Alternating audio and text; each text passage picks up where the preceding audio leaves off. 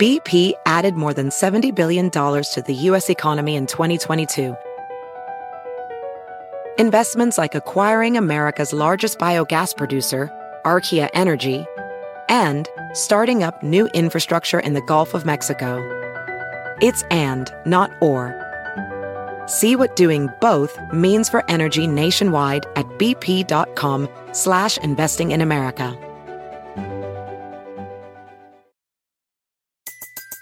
Everybody in your crew identifies as either Big Mac Burger, McNuggets, or McCrispy Sandwich. But you're the Filet-O-Fish Sandwich all day. That crispy fish, that savory tartar sauce, that melty cheese, that pillowy bun. Yeah, you get it. Every time. And if you love the Filet-O-Fish, right now you can catch two of the classics you love for just $6. Limited time only. Price and participation may vary. Cannot be combined with any other offer. Single item at regular price. Ba-da-ba-ba-ba. Let's start today with a trivia question. What do Rashad Penny, Damian Harris, and Mecole Hardman all have in common? They will all make less guaranteed money in 2023 than the guy right here in my t-shirt, who most recently was employed writing blurbs about Ian Thomas and Rex Burkhead. Follow the money. This is ADP Chasing. Pat Fryer Helmo. This is why I'm hot. Anita Handjob. Fix your site. Jamar Alpha Play Chase. Are you kidding me? Kadarius Toney? You can't handle the heat. It looks like we're finally piss boys. You're right.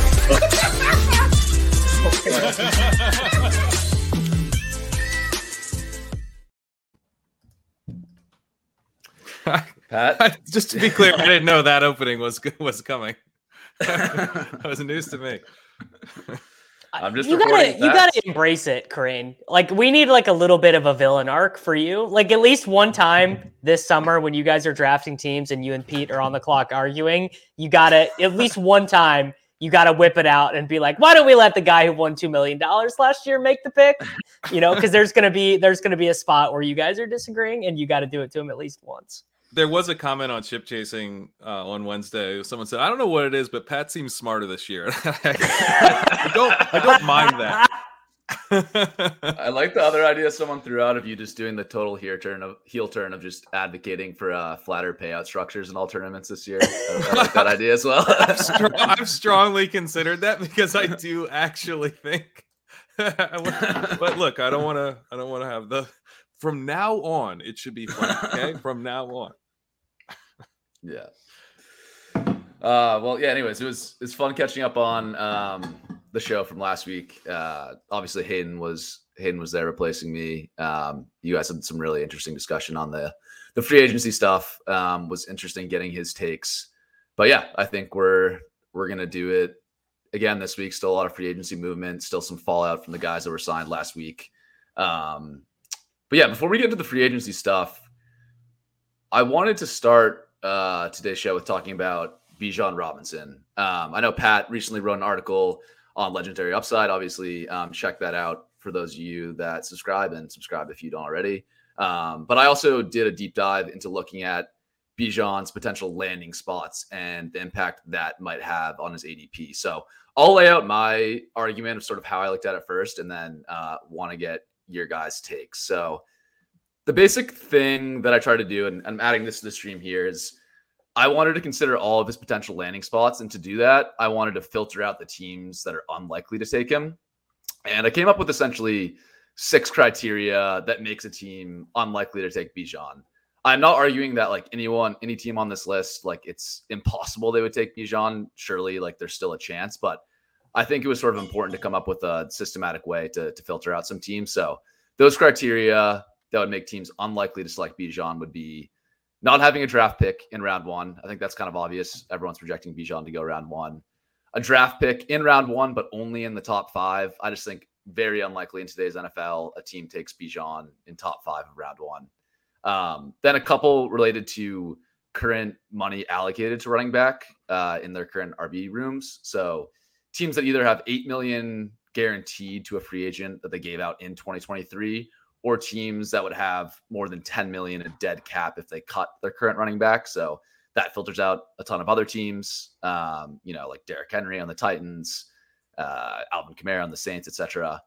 And then the final two criteria related to draft capital in the past couple of years. So teams that drafted running back in round 1 of the past 2 years, or teams that spent a top 50 pick on a running back last year. So then again, filters out teams like the Jaguars, Steelers, who took ETN and Najee in the first round 2 years ago, teams like the Jets and the Seahawks, who took Kenneth Walker, Breece Hall last year. So that was my criteria.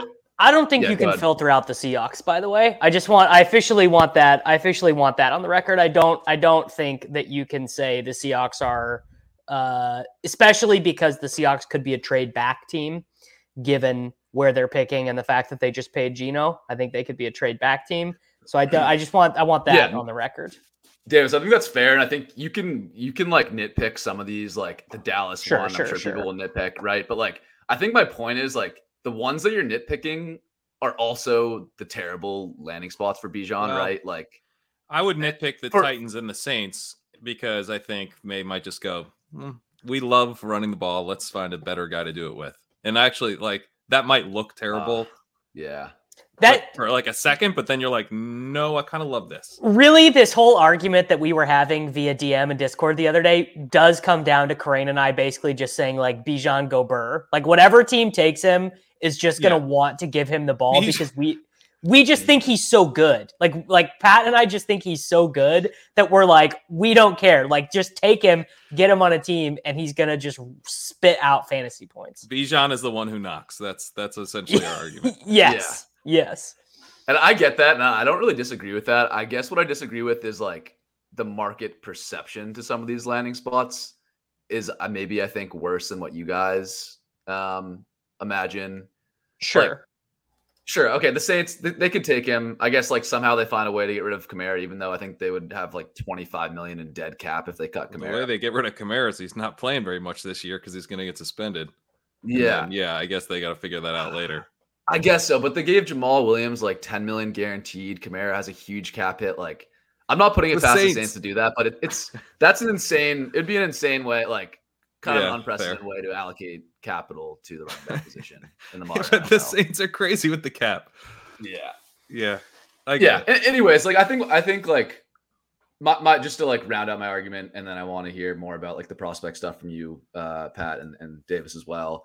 Is like I think like you map out the likely landing spots. Maybe you want to add in a couple more here. Maybe you want to add in like Dallas, Tennessee, whoever you want to add in here.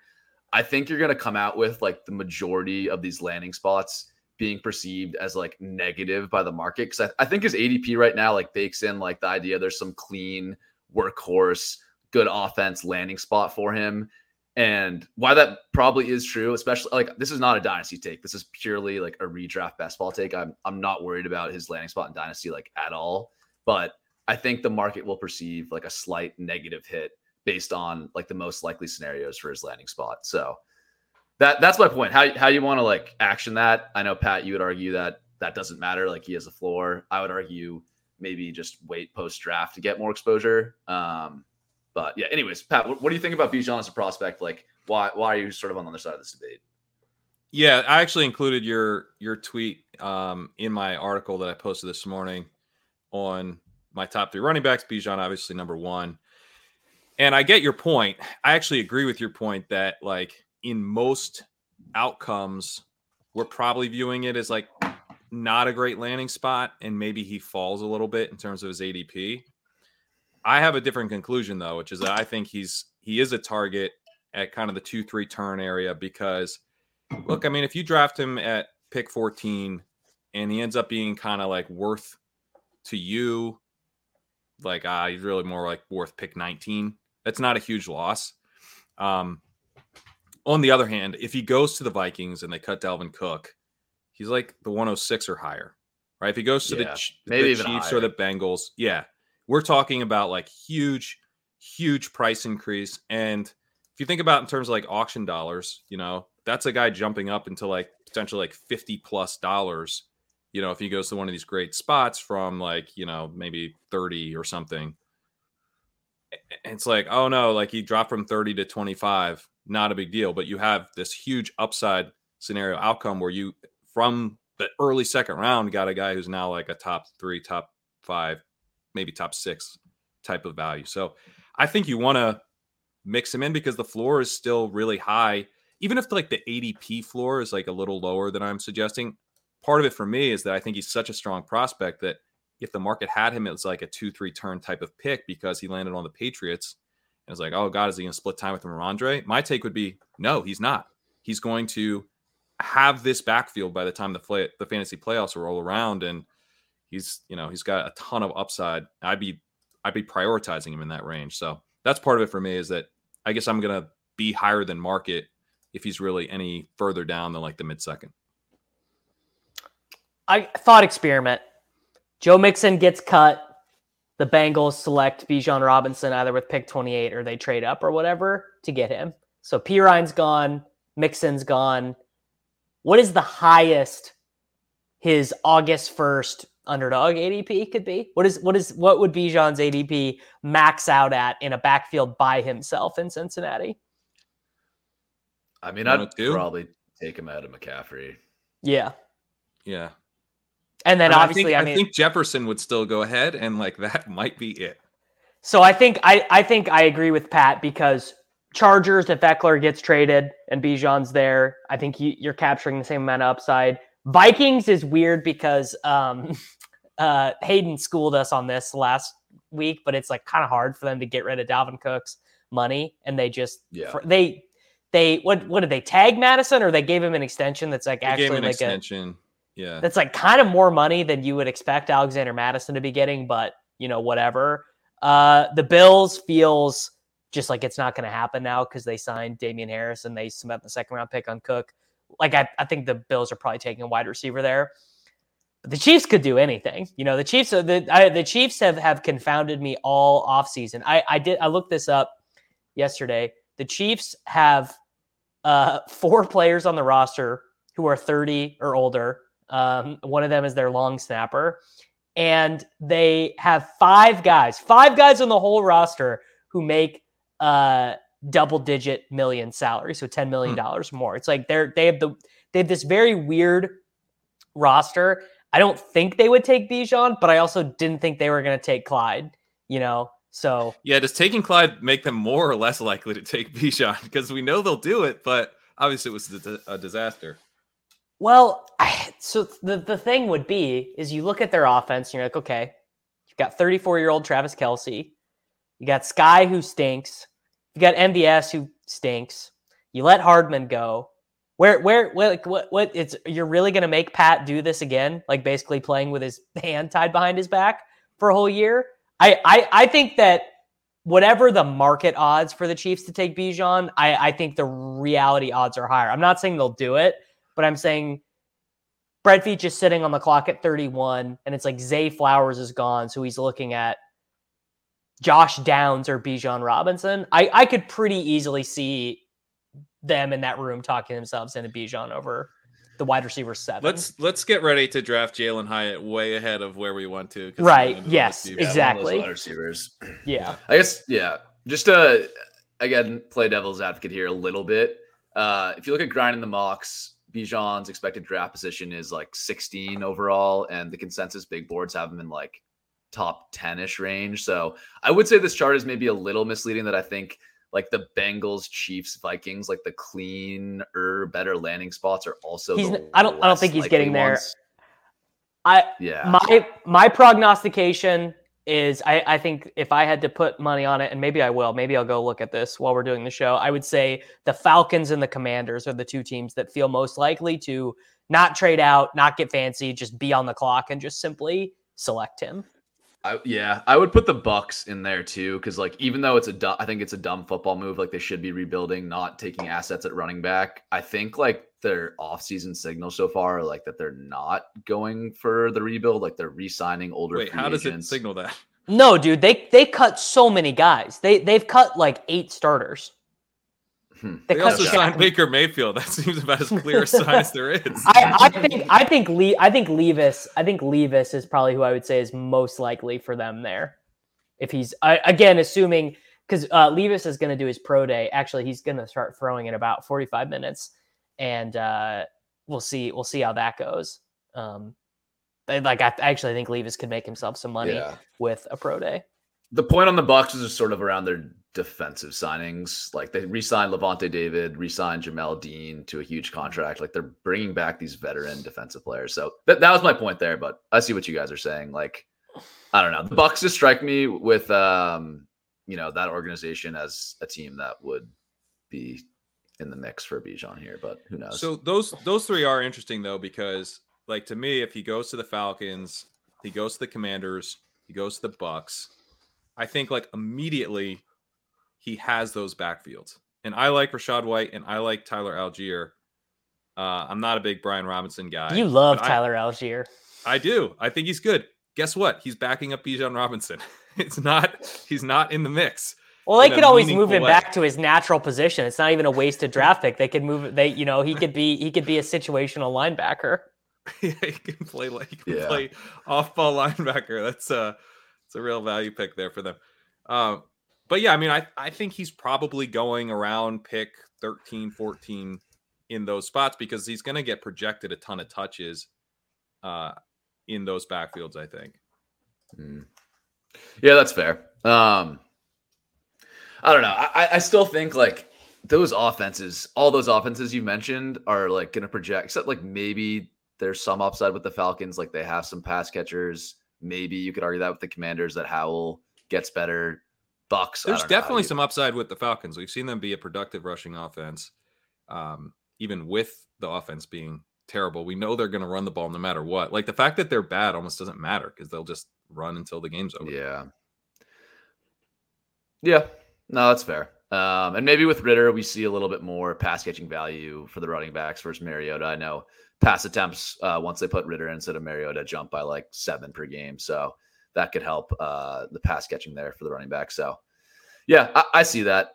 I guess to put a bow on this discussion, I think Pat's argument is totally reasonable. I understand like if you still think he is a smash the 2-3 turn, if the market eventually values him there, like you're not really losing that much just drafting him now. I think I'll take like a slightly more conservative approach. I've drafted plenty of Bijan so far. I think at this point, I'm just going to wait post-draft and see where his value lands. But fair. He doesn't like, I'm not arguing like, oh, he's going to drop to the 5th if he lands with one of these teams now. Like I'm totally with you there. I will say like, if he goes to the Bears or the Ravens, I don't love that. No. Both of those spots feel bad. Quite bad. Yeah. I don't think the Chargers with them keeping Eckler is out of the question. Like Eckler's cap hit is pretty small this year, and he's on the last year of his deal. I could see them looking towards the future. And I know even Eckler himself has said, like, I want them to bring in running backs to take, touches between the 20s for me. So like, I don't think he would, refuse to play or something. But I think that would be okay. Like, because then you start to get more excited about the Chargers offense. Like, I don't think his price would go up, but I don't think you're not getting him at the 301 if he's on the Chargers. Yeah. Maybe. I don't know. Tough to say. Anyways, let's jump into the risers for this week. That was a good discussion on Bijan. So again, the largest ADP risers from the past week. Again, we see a lot of the free agency impact at running back really showing its face here. The largest risers, once again, we have Rashad Penny being the largest riser this week, up 27 spots. Other guys on the list, David Montgomery, Miles Sanders, Tony Pollard, Damian Harris, James Robinson, Jeff Wilson, and then a couple wide receivers here. We have Brandon Cooks and Adam Thielen, and then finally Samaje Perine. So let's start with Penny. Davis, curious how much farther up the draft boards you're chasing Penny. He's jumped like almost 100-ish picks from his original price now. When do you start to get hesitant on Penny? Probably 10 more picks. This kind of feels like the right range for him. It also feels like a good asymmetric bet to be making in these weird tournaments where, I mean, it's like, who knows if you're going to have the stacks right? Who knows you're not going to, week 17 matchups, like just feels, because it feels like no chance Penny is exactly the running back 28. Doesn't it feel like one of those things where it's either Rashad Penny is a healthy scratch behind Trey Sermon for every week of the season, or he's Miles Sanders from last year? God, please, no. That would be so brutal. Trey Sermon, I believe, makes more money than Rashad Penny. Oh man. But I believe if we're doing the who makes more money than Kerrane, I believe Sherman is on a larger contract than Penny because he was a second round pick and Penny is a veteran minimum. Let me give some names who got more guaranteed money than Rashad Penny in free agency this year. Donta Foreman, Boston Scott, Justice Hill, Travis Homer, like 40-year-old. Who did Justice Hill sign with? The Ravens. He's back on a just re-signed. Okay. 2-year, $4 million, got $1.25 million guaranteed. I don't know why. That's like how the Patriots just gave $8 million to a long snapper. It's all about like special teams and stuff. It's got to be. Yeah, but I don't know, Pat. What do you think? Like, obviously, I guess the question is kind of like, when does the downside matter? I think at pick 111, like, I don't care that much if he's a 0. It's not going to hurt me that much unless I had like 100% exposure. But at some point, like the floor has to matter, right? Yeah, I think, but I don't think we're there yet. And I've still been taking him. Mm-hmm. You get to that range, like, in the 9th or 10th or whatever, like, I think he's a pretty good pick. So, I guess the thing with the floor is like he's so good on early downs that it's hard for me to feel like it's going to be Ronald Jones last year where he's just a healthy scratch all season. I guess that's possible. The contract would point to that as a possibility, but I'm thinking more like, this guy struggled with injuries his entire career. That's also got to have factored into why he didn't have a team really commit anything to him. His weekly ceiling is really, really high. And so, like, I think, look, if you get a 0 for most of the year and then you get a Rashad Penny healthy 3-game stretch in the fantasy playoffs, like, that pays for itself and then some in the 9th or 10th. I don't think you start really like hurting your advance rates until he moves up by like another couple rounds. Yeah, I think I have nothing else to add there. You could totally even view him as like a handcuff, honestly, at this price. Like, let's say they do take Bijan. Like, Penny could still be a high upside handcuff to Bijan at that price. Yeah, it's a pricey handcuff, but it's not like a crazy price to pay, just given how good the offense is. So right. I agree. Yeah, and frankly, the other, like, I guess you could compare him to other positions. Like, the other running backs in this range don't have super high floors either, really. The wide receivers are almost like entirely wiped out at this point. So the opportunity cost is still at a point where I'm not too concerned. I think, like, I've been still clicking him, like, not as aggressively as it was when he was at pick 180, but I've been still clicking him at around this price. I think like I'd have to start thinking harder about it at like pick like 85, 90, but I think up until that point, I'm still like fine with it. Yeah.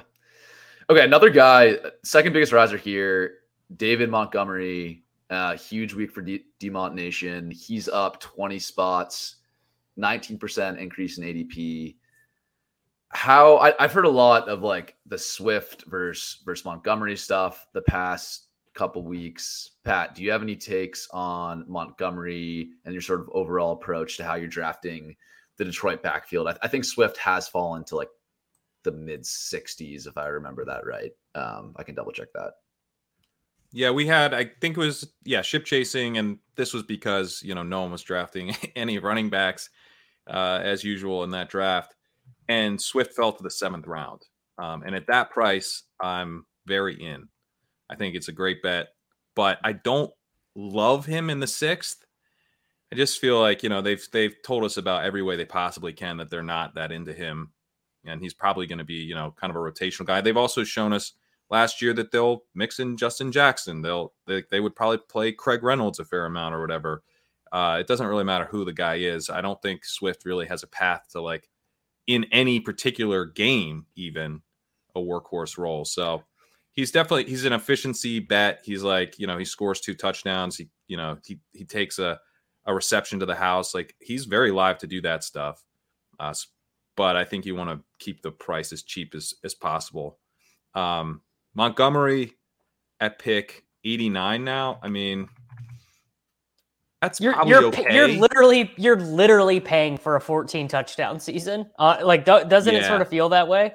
Yeah. I want so he's in the 8th and Swift's if Swift's in the 7th and he's in the 8th, I'm definitely taking Swift. Okay, thought experiment, Sam. DeAndre Swift shows up to camp, gets hurt again. Dan Campbell's like, dude, enough of cutting. Enough. Like, enough of this, dude. I did an anti-Swift tweet earlier today, so I got some more data if we want to go there.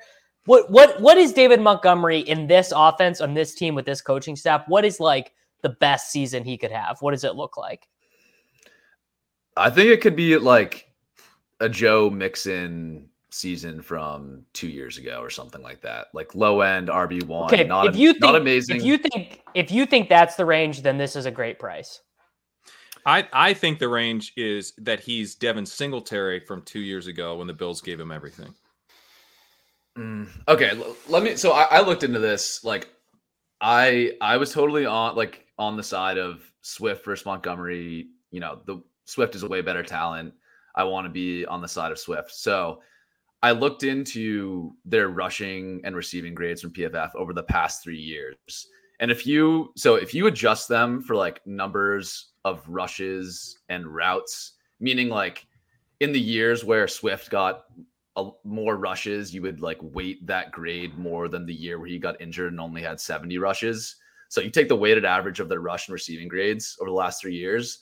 Montgomery's rush grade is 73, Swift's is 70. Montgomery's receiving grade is 66, Swift's is 64. So like, I don't know. And like, I think we've also seen how coaches view these guys, that coaches have been willing to give Montgomery much larger workloads than they've been willing to give Swift. And they just gave Montgomery a ton of money for a free agent running back. I think we also have to think about Montgomery. He had a 6-game stretch to end 2020. This is with Mitch Trubisky at quarterback, whereas half PPR game logs, not full PPR, half PPR game logs, 23 points, 25 points, 23 points, 29 points, 19 points, 24 points. So averaged 24 half PPR points over a 6-game stretch with Mitch Trubisky. I don't know. I'd like in that scenario you described, Davis, where Swift is gone. Do you remember when that actually happened though? There was like, it was a lot of the softest teams. Like he was like a weekly play in DFS because he was like getting just like the softest rushing matchups. But, I don't know, but it's still a good situation. Like this situation is better than the Chicago Bears Trubisky led offense. Like I see your point there. It was like weak defenses, but I don't know. 24 half PPR points per game over a 6-game stretch. Like I think the upside is certainly there in the scenario that Davis presented, where like they're done with Swift. I think low end RB1 season is certainly in play for Montgomery. I would definitely push back on the like David Montgomery is good narrative. He was like in rush yards over expected per attempt. He was very bad last year. Only were Melvin Gordon, Michael Carter, James Robinson, Leonard Fournette, Najee Harris, Zeke, Rashad White, Dalvin Cook, and Antonio Gibson were the only running backs who were worse than him last year. He hasn't been as efficient as a receiver in yards per route run as Swift.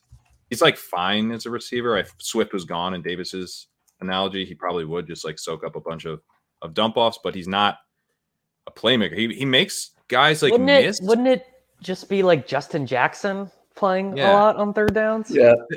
And I'm skeptical of the grades with Montgomery in particular because he does like make guys miss, but then he doesn't move forward afterwards.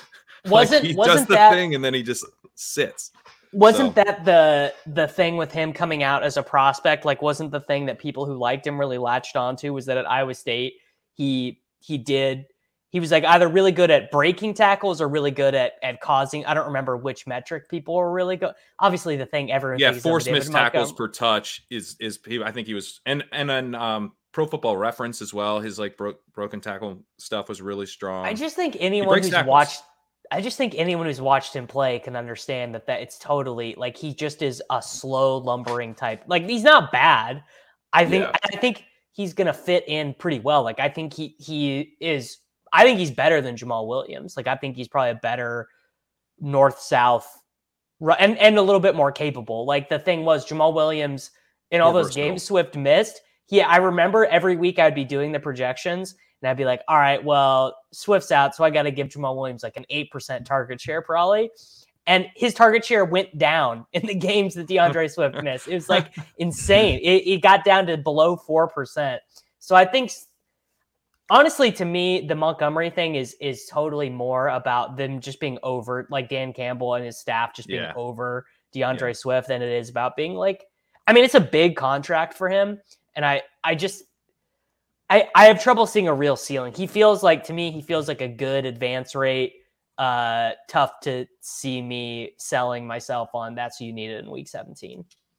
I guess like the other thing with Montgomery, like the guys in his range are all guys that can get completely wiped out by Bijan Robinson, Khalil Herbert, Rashad White, James Cook, Tyler Algier, Isaiah Pacheco. Those are all the guys going right around him. I think there's like very little risk for like a huge running back in the draft going to Detroit. So I don't know. It's a little bit of like the safety relative to those other guys. He just got paid. Like I feel a lot better about that than Rashad White, James Cook, Tyler Algier. Better offense too. Yeah, I think that's a good take. It is a deep running back class though. So like by the end of the year, do they take a rookie who actually is someone they end up trusting on early downs? Like, is this a 3-way split by the end of the year? I could see that. Like talent is protection. If you believe that a guy is good, then you're going to feel much better about his role lasting over the course of the year.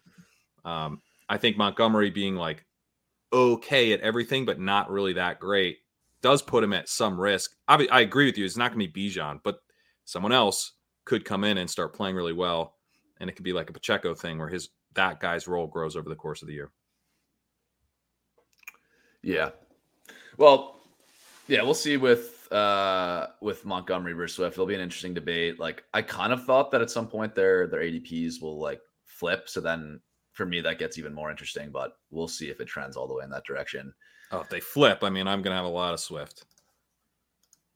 Yeah, I probably would too, depending like sort of where that converges. I was hoping that the market might let us have like 10th round Montgomery, and then I would be in.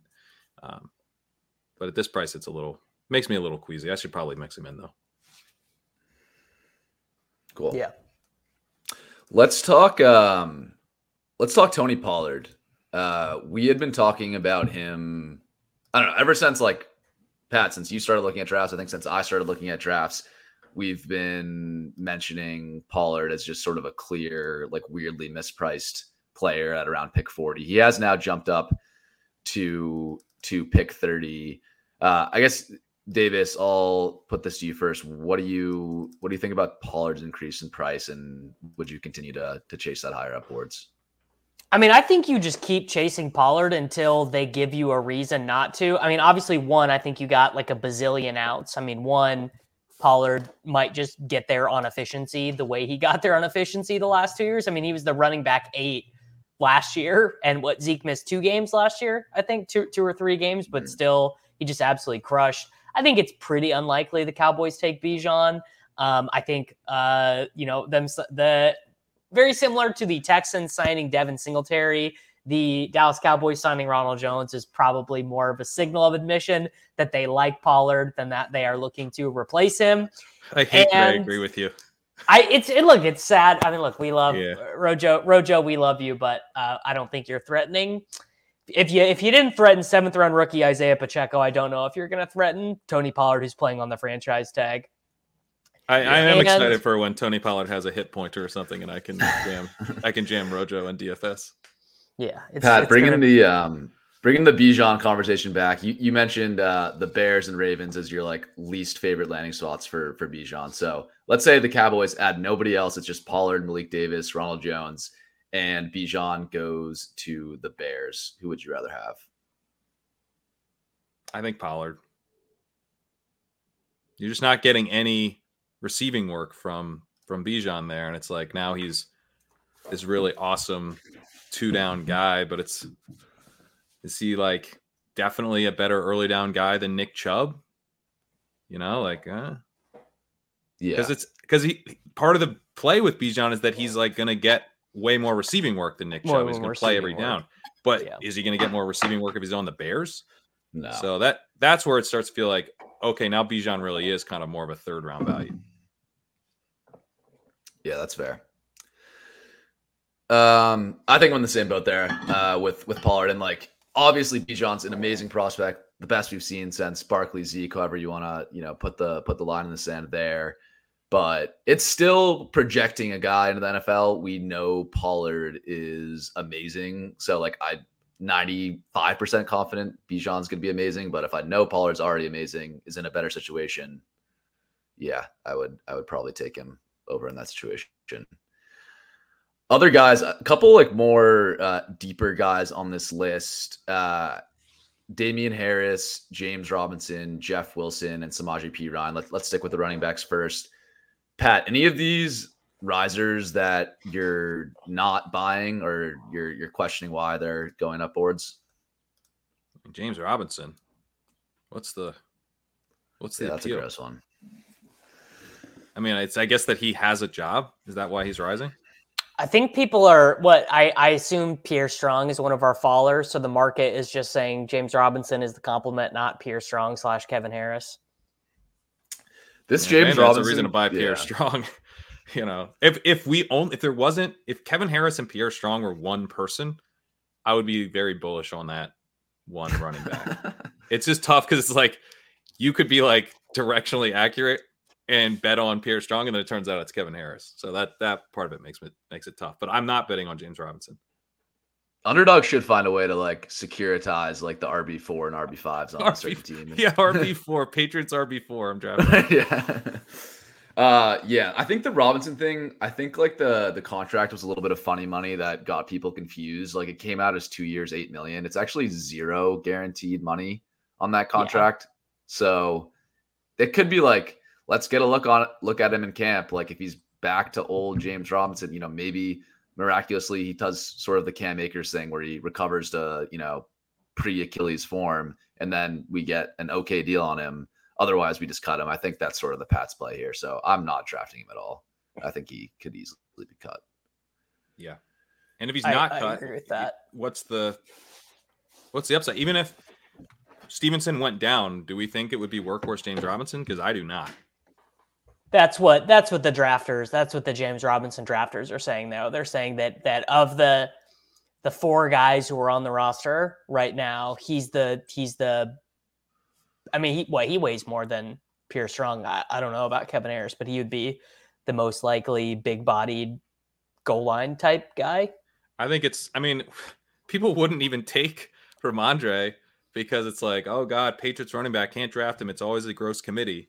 Like, and now Ramondre gets hurt and it's not a gross committee. It's the James Robinson show. Like, give me a break. Like, we know it would be a gross committee if James Robinson didn't show anything last year coming off the torn Achilles. He'd have to be way, way better. I don't even know that like Jacksonville era James Robinson would like have Bill Belichick's full trust in his first year. The guy generally likes committees. So yeah, this is what happens. Ramondre gets injured week 6, has to miss a game. We find out 2 hours before kickoff that James Robinson has been healthy scratch for JJ Taylor off the practice squad. Yes. JJ Taylor's back. Yeah, it's producer 4-minute JJ Taylor highlight reel. I'm not buying 2 of these. Adam Thielen will be on 0 of my fantasy teams, and I can't imagine Jeff Wilson will be on any of my teams either. Miami, I would make Miami like a minus 500 favorite to add a running back in the draft, maybe even more than that. Like maybe 2, right? Maybe even multiple running backs. Like Miami got so little production out of their running backs, and I feel like we all kind of became enamored by the Tyreek, Jalen Waddle, and then River Crack Raft's coming out, and Trent Sherfield just scored an 80-yard touchdown, but like Mike McDaniel is a Shanahan acolyte. He wants to run the ball, dude. He let Mike Gesicki go. Look at all the tight ends they have on their roster. All their tight ends are like monosyllabic, Big Durham Ten. Smythe. Yes. Yeah, exactly. Like those dudes are out there to fucking grate the road. That's why they are. That is why they're on the team. So and Jeff, look, all due respect to Raheem Mostert, all due respect to Jeff Wilson. These are like the most replacement level guys in the NFL. So I think, it just seems bad. But P. Ryan, I'm chasing all the way up. Did you guys see the Sean Payton stuff this last week? He was like, I went out and recruited Samaj P. Ryan. Like, I wanted Samaj P. Ryan. And he was saying, like, and then P. Ryan at the same, it was an article where they both gave quotes. And P. Ryan was like, I was very convinced by his sales pitch. Basically, like, he's going to play me a shit ton because Javonte Williams isn't going to be 100% all year. Yeah. All right. Back to the, I want to get to the P. Ryan. Yeah. I like the P. Ryan one. Back to Wilson. Davis, I had the same thought as you about the Dolphins. They only have 4 picks in this draft in total, and 2 of them I guess I kind of forgot that they gave up 2 picks, right? Yeah, they only have, so their only day 2 picks are pick 51 and pick 84. Then they don't pick again until pick 197 and pick 238. They did give both Jeff Wilson and Raheem Mostert around $2 million in guaranteed at signing. So I think they're going to add 1 running back. I think that still makes like either Wilson or Mostert worth drafting in this range. Like, I think it's still fair, like handcuff price, 164. Like, I don't know. Worst case scenario, pick 51. They could get like Gibbs or Charbonnet. Like pick 84. Maybe they're in the range for like Roschon, Kendre Miller, like totally plausible scenarios. But I think it might be hard for them to like draft 2 like better running backs than Jeff Wilson. So that's my only slight pushback there, that I think I'm okay with Wilson at that price. Hear me out. Undrafted free agent Deuce Vaughn to the Miami Dolphins. Who objects? Not me. I don't ask very much out of the NFL, but just can I get like a NFL game of seeing what Deuce Vaughn can do out in an NFL? That's all I want. I just want to see it happen once. When's his pro day? Are we getting a workout? That's a good question. He should just pull the Sean Tucker. Run a 5 flat 3-cone, Deuce. That's what we need out of you. Run the fastest 3-cone in human history. He's got to just release the YouTube video. Their pro day is next Friday. All right. Mark it on your calendars. What time? Is it during ADP chasing? It's at 3:00. So no, it'll just get done. Should we move the show? Should we go? I haven't been back to my college like since I graduated. Or no, I've been back once. Dude. We could do a whole K-State trip and go hang out. Let's do it, man. At all my old haunts. We could go see my old college house. How big is the corporate budget for ADP chasing? Do they allocate some travel funds this quarter? Yeah, we gotta get on the horn. We gotta get on the horn to Mr. Overzet, and we'll see. Yeah, let's see if we can get Legendary Upside to sponsor this thing. I for sure can. Like, we'll have couches to crash on, though. No doubt about it. So we can take the housing budget out of it. This does seem like kind of a bucket list item. Imagine how many retweets and faves a picture of me, you, and Deuce Vaughn would get. Oh my god! Okay, I am 100% it. The engagement is just too good to pass up. That's taller between you and Deuce Vaughn, Davis. He's like an inch taller than me, probably. Me and Deuce Vaughn doing the short shuttle at the same time, and we do a little side by side. Oh god. we need to find out who he signed with, who's his agent. Let's get. I know. I bet I can figure this stuff out. Let's do this. Let's get Deuce Vaughn on at least one episode of ADP chasing this offseason. I bet we can. Honest to God, I bet we can. Yeah, we might have to fudge the numbers so he looks like the biggest riser, maybe as a to get him on the show. But that'd be great. The biggest riser in our hearts. Deuce Vaughn. Yeah. Let's before we move on to followers, I want to talk Brandon Cooks. I think this is like potentially the most interesting wide receiver move of the offseason besides DJ Moore to the Bears. Yeah, curious what you guys think about going around pick 90 now. I still think that's like quite good considering the other wide receivers in that range, but yeah, is he too old? Are we worried about sort of him falling off with the Texans potentially? What do we think there? I just am worried about, like, I guess the thing with Cooks is he's just done this so many times. He's been traded 4 times and pretty much has always been good in the new spot. I think the thing you worry about is that clearly CD is better than him, and he might just like what isn't there just a chance that Gallup is a little bit better 2 years removed from the ACL, and now Brandon Cooks is just basically Marquez Valdez-Scantling on the Dallas Cowboys? There's a chance of that, but he hasn't fallen off that dramatically. I think what was his yards per route run stuff like last year? It was like 1.4 to 1.5-ish range, I think, off the top of my head. Yeah. So I will also throw out there that Matt Harmon at Reception Perception actually says that, like, by his charting, Brandon Cooks has not fallen off at all. And actually his last couple of years with the Texans, he's been like better at success rate versus man. That's been hidden in like yards per route run because he's been with, fucking Davis Mills and garbage. He also was better than I gave him credit for, 1.64, which is not great, but it's not like concerning. And he was 1.96 2 years ago, which is actually extremely good given he was playing with Davis Mills. Yeah. I think your scenario is plausible though, Davis. Like, I think people are maybe sleeping a little bit on Gallup just because the ACL stuff can sometimes take 2 years for guys to bounce back. But I still think like the Cowboys in general, like, just seemed a little too cheap. And I think like they should have 2 pass catchers going in the top 80 picks, probably. I don't know. Maybe not with McCarthy, but I also think you want to think about this in terms of like the larger positional prices, and there are not a lot of wide receivers left at pick 89. Yeah, that's the big thing. Yeah, so I think he's a good pick there still. And, if we're talking about a draft landscape post-NFL draft or whenever running backs just start going higher, sometime in July or August, this price would translate to like maybe more like pick 100.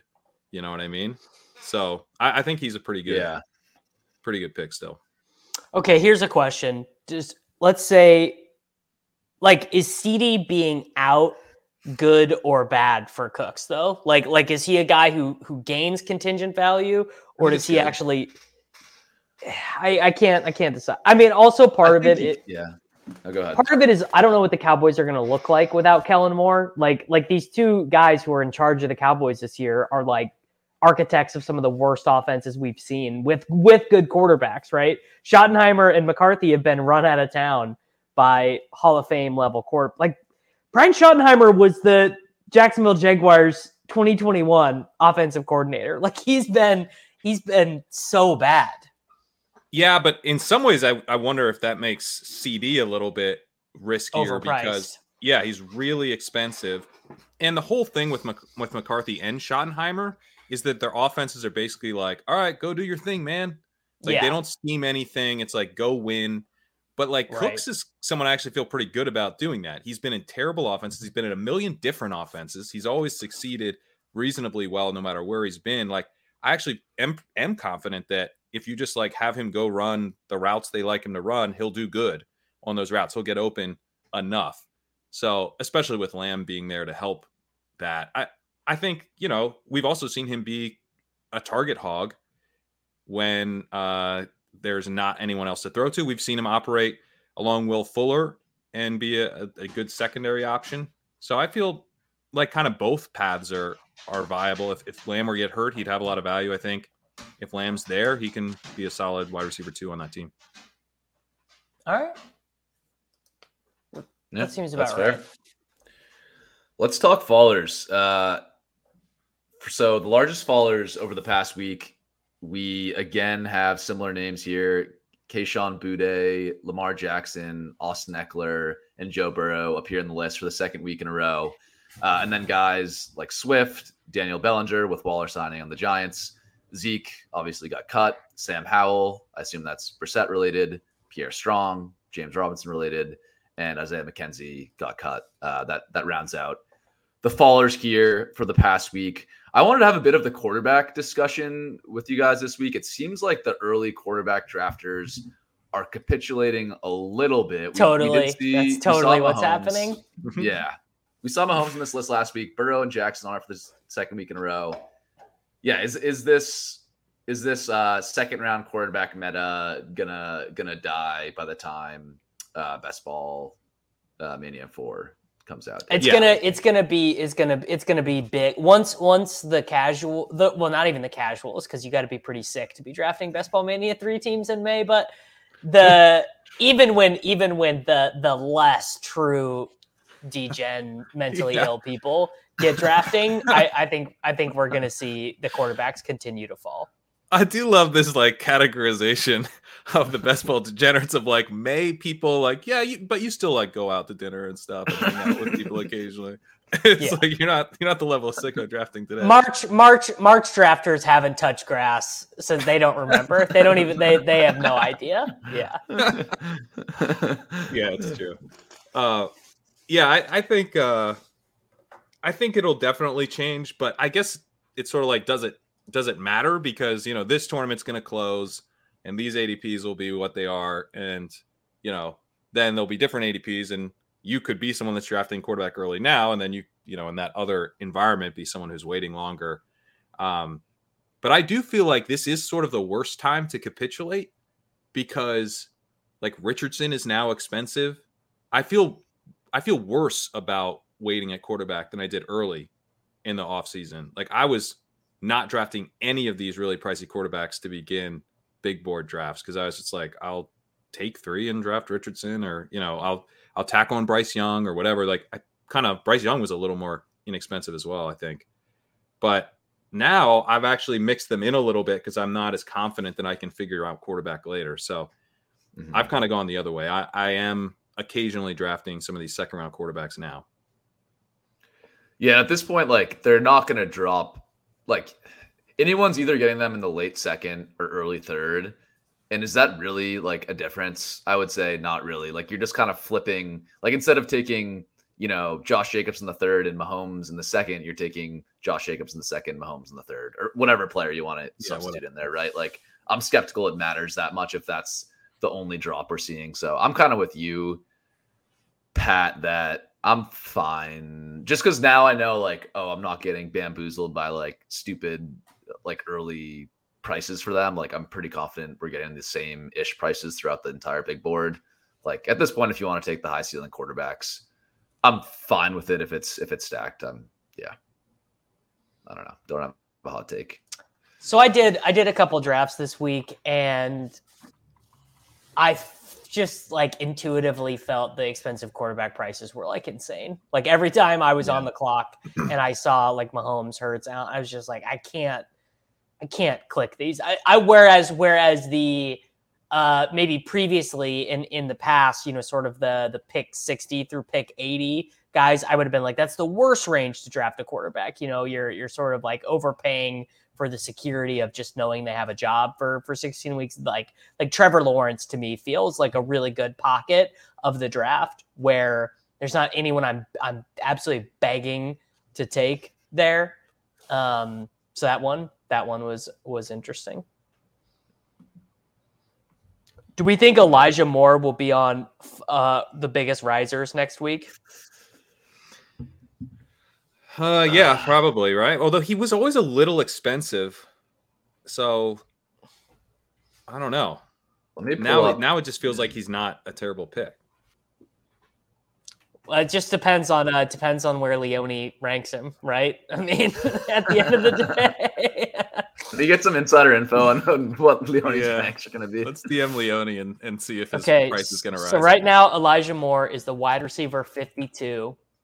I'll pull up ETR and see where he's ranked right now. I bet he's no, because he's too young. Leone might not be into the 23-year-old wide receiver. Plus, you do have to split up targets between Njoku, Donovan Peoples-Jones, Cooper, and Moore. So I bet he's lower than that. Okay. Yeah. Let's see here. He's only, I think, so this news has been out for what, 3 days now? 2 days? Yeah. I kind of forget. And he's up 1 spot over the past week. So maybe there's like a lag and he's going to rise a little more. But I kind of think the market is treating this as like equivalent situation. I think like in both situations, you had sort of a clear alpha, like Amari Cooper and Garrett Wilson. Obviously, Wilson's better than Cooper, but sort of clear target earners in their teams. And then you have like secondary guys that are going to kind of get in the way for various reasons. Allen Lazard because Aaron Rodgers loves him, and then Donovan Peoples-Jones because I think he's good at what he does, running like deep clear out routes. So I don't know. I guess like does Elijah Moore see snaps in 2 wide receiver sets? That's what I'm trying to think through. Like. Probably, but I'm not sure though. I don't think so, but I bet they run a decent amount of 3, so maybe it doesn't matter a ton. He's gonna be behind DPJ in 2 It kind of matters for the TD stuff unless he just gets a ton of deep touchdowns. Yeah, what would you project his route rate to be? Like probably like 75 or 80%. Like no, I see. That's the thing though. Is maybe he only plays 65% of the snaps, but I bet his route rate's really good. You do? Okay. Because Cleveland is such a gotta run the dang ball Nick Chubb type vibe. They're just gonna it's just gonna be Harrison Bryant. You know how they talk in Cleveland. I don't even know. That's a good. I have no idea what Stefanski even sounds like.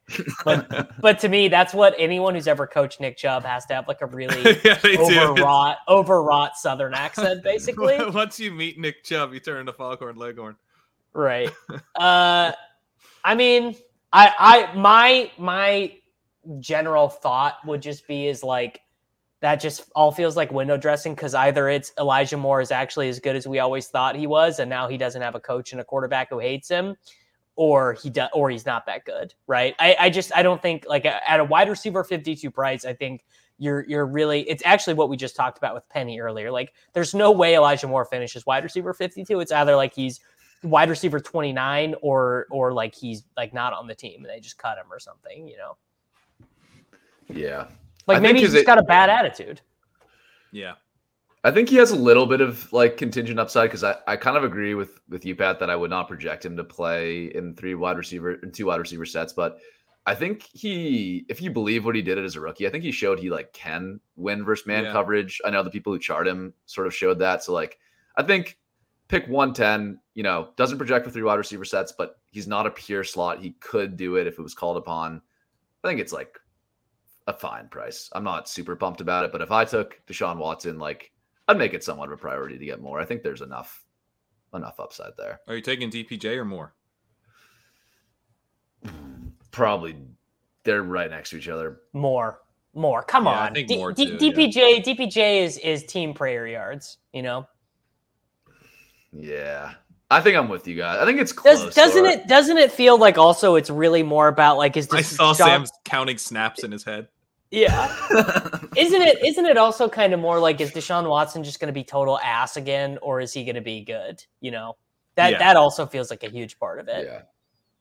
DPJ. Yeah, but if he's good, if Watson's good, one path to that, to him kind of taking that step and being more comfortable is that Moore is also good. Like they feel more plausibly, like really positively correlated than him and DPJ. More 11 personnel instead of 12 personnel should also theoretically help too. Because like 12 personnel is asking your quarterback to do a lot because no one's taking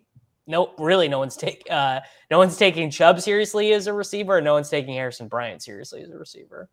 Right. The Cleveland stack is kind of interesting. Like you could get Deshaun and Njoku, pick your poison, Moore versus DPJ. It's a really easy stack. 8, 10, and 11. And like that feels like pretty good upside for the cost, to be honest.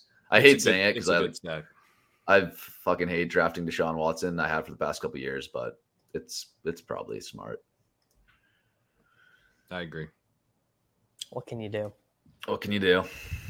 Okay, the rest of these dusty veterans, I don't really want to talk about. We've already had the Swift discussion. Why don't we move on to the stacks? Unless last chance here, if you guys want to talk about Daniel Bellinger or something like that. Otherwise, let's move on.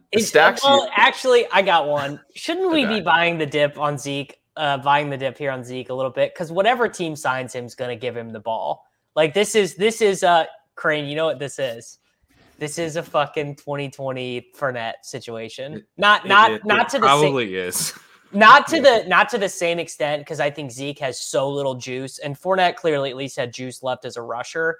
But like, he's gonna sign to one of these teams and get 40 catches, 180 rushes, and 10 touchdowns. Like, it's just gonna happen. What I would say, compared to the Fournette situation, Fournette actually was not a good pick in 2020.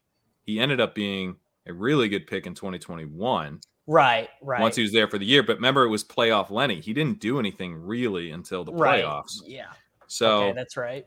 I think that, maybe you could see that type of situation where he goes somewhere behind a guy, and it's kind of like, he just kind of makes it gross. He doesn't actually pay off anything really. He just like destroys someone else's value.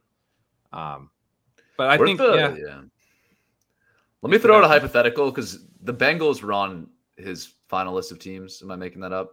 I think Well, that was the other thing that's, I think, sort of a red flag, right? He puts out this list of teams, and it's like, the three finalists for Zeke, and it like then the reports come out like these, like the Eagles are like, yeah, we've not talked to him. Like the finalists are he's saying they're the finalists. Like it's the agents are saying that to get him some money, I think. Yeah, that is a red flag. I think they're putting it out there to get him a job. Okay, but how much? Okay, Ezekiel Elliott in the Joe Mixon role. Joe Mixon gets cut. How much worse is Zeke than Joe Mixon? A lot worse. Really? Yeah, I wouldn't say a lot worse. Well, is that a Mixon take or a Zeke take? It's a Mixon take. It's like okay. Mixon, I think, had a lot of juice when he was like 24, but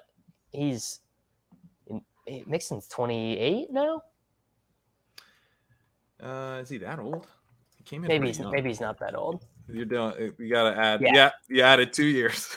He does turn 27 in July. That's what I do. That's so whenever I say an age, you just gotta know when it's a guy I don't like, it's 2 years older than he actually is. Older. Only a year plus. So Leonard Fournette is 32. It's like by that math. Yeah, he might be. He's 40 for me. Yeah.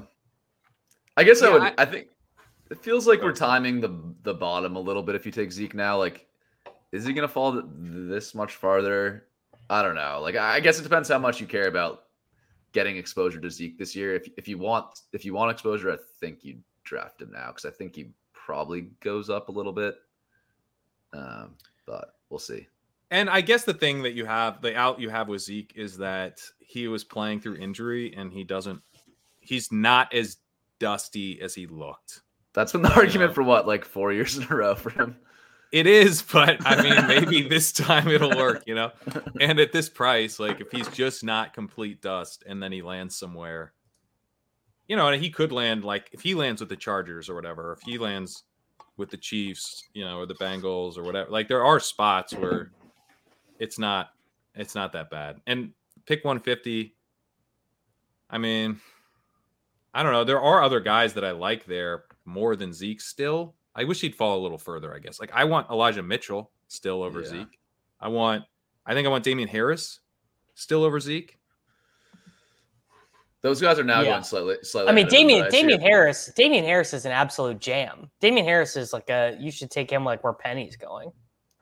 Really? So aren't you worried at all about like Josh Allen stealing goal line work and then him getting boxed out of receiving work, and now he's like just kind of the trap back? Yeah, but the trap back on the third best offense in the NFL probably should go higher than 150, right? Yeah, no, that's fair. If you settle, like I think he'll probably settle in the Singletary, like 100 to 1. That's how it's like. I would draft Damian Harris, like except Damian Harris is probably better than Devin Singletary, who's like one of the least athletic running backs we've ever seen.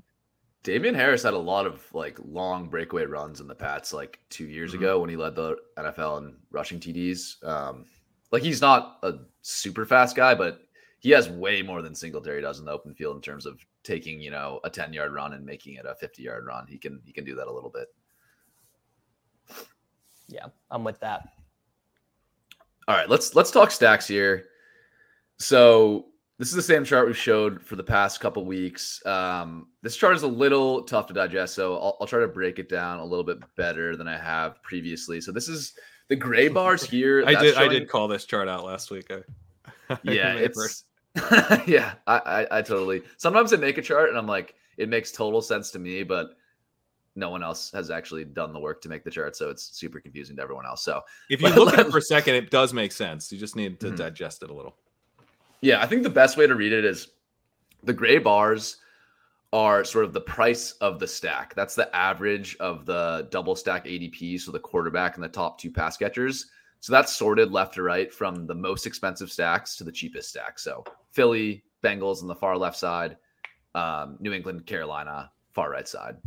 The colored bars are the positions that make up the double stack. So the purple bars are the quarterbacks and the red and yellow bars are the pass catchers. So you can see the average prices and you can also see like, oh, if I look at Kansas City, I can see that, Kelsey's way up in the first round. That's the red bar. The purple bar is Mahomes, like mid third round. And then that third bar is Tony, the second pass catcher at pick 180 or whatever, or sorry, at pick 80. So that's sort of the way to read the chart.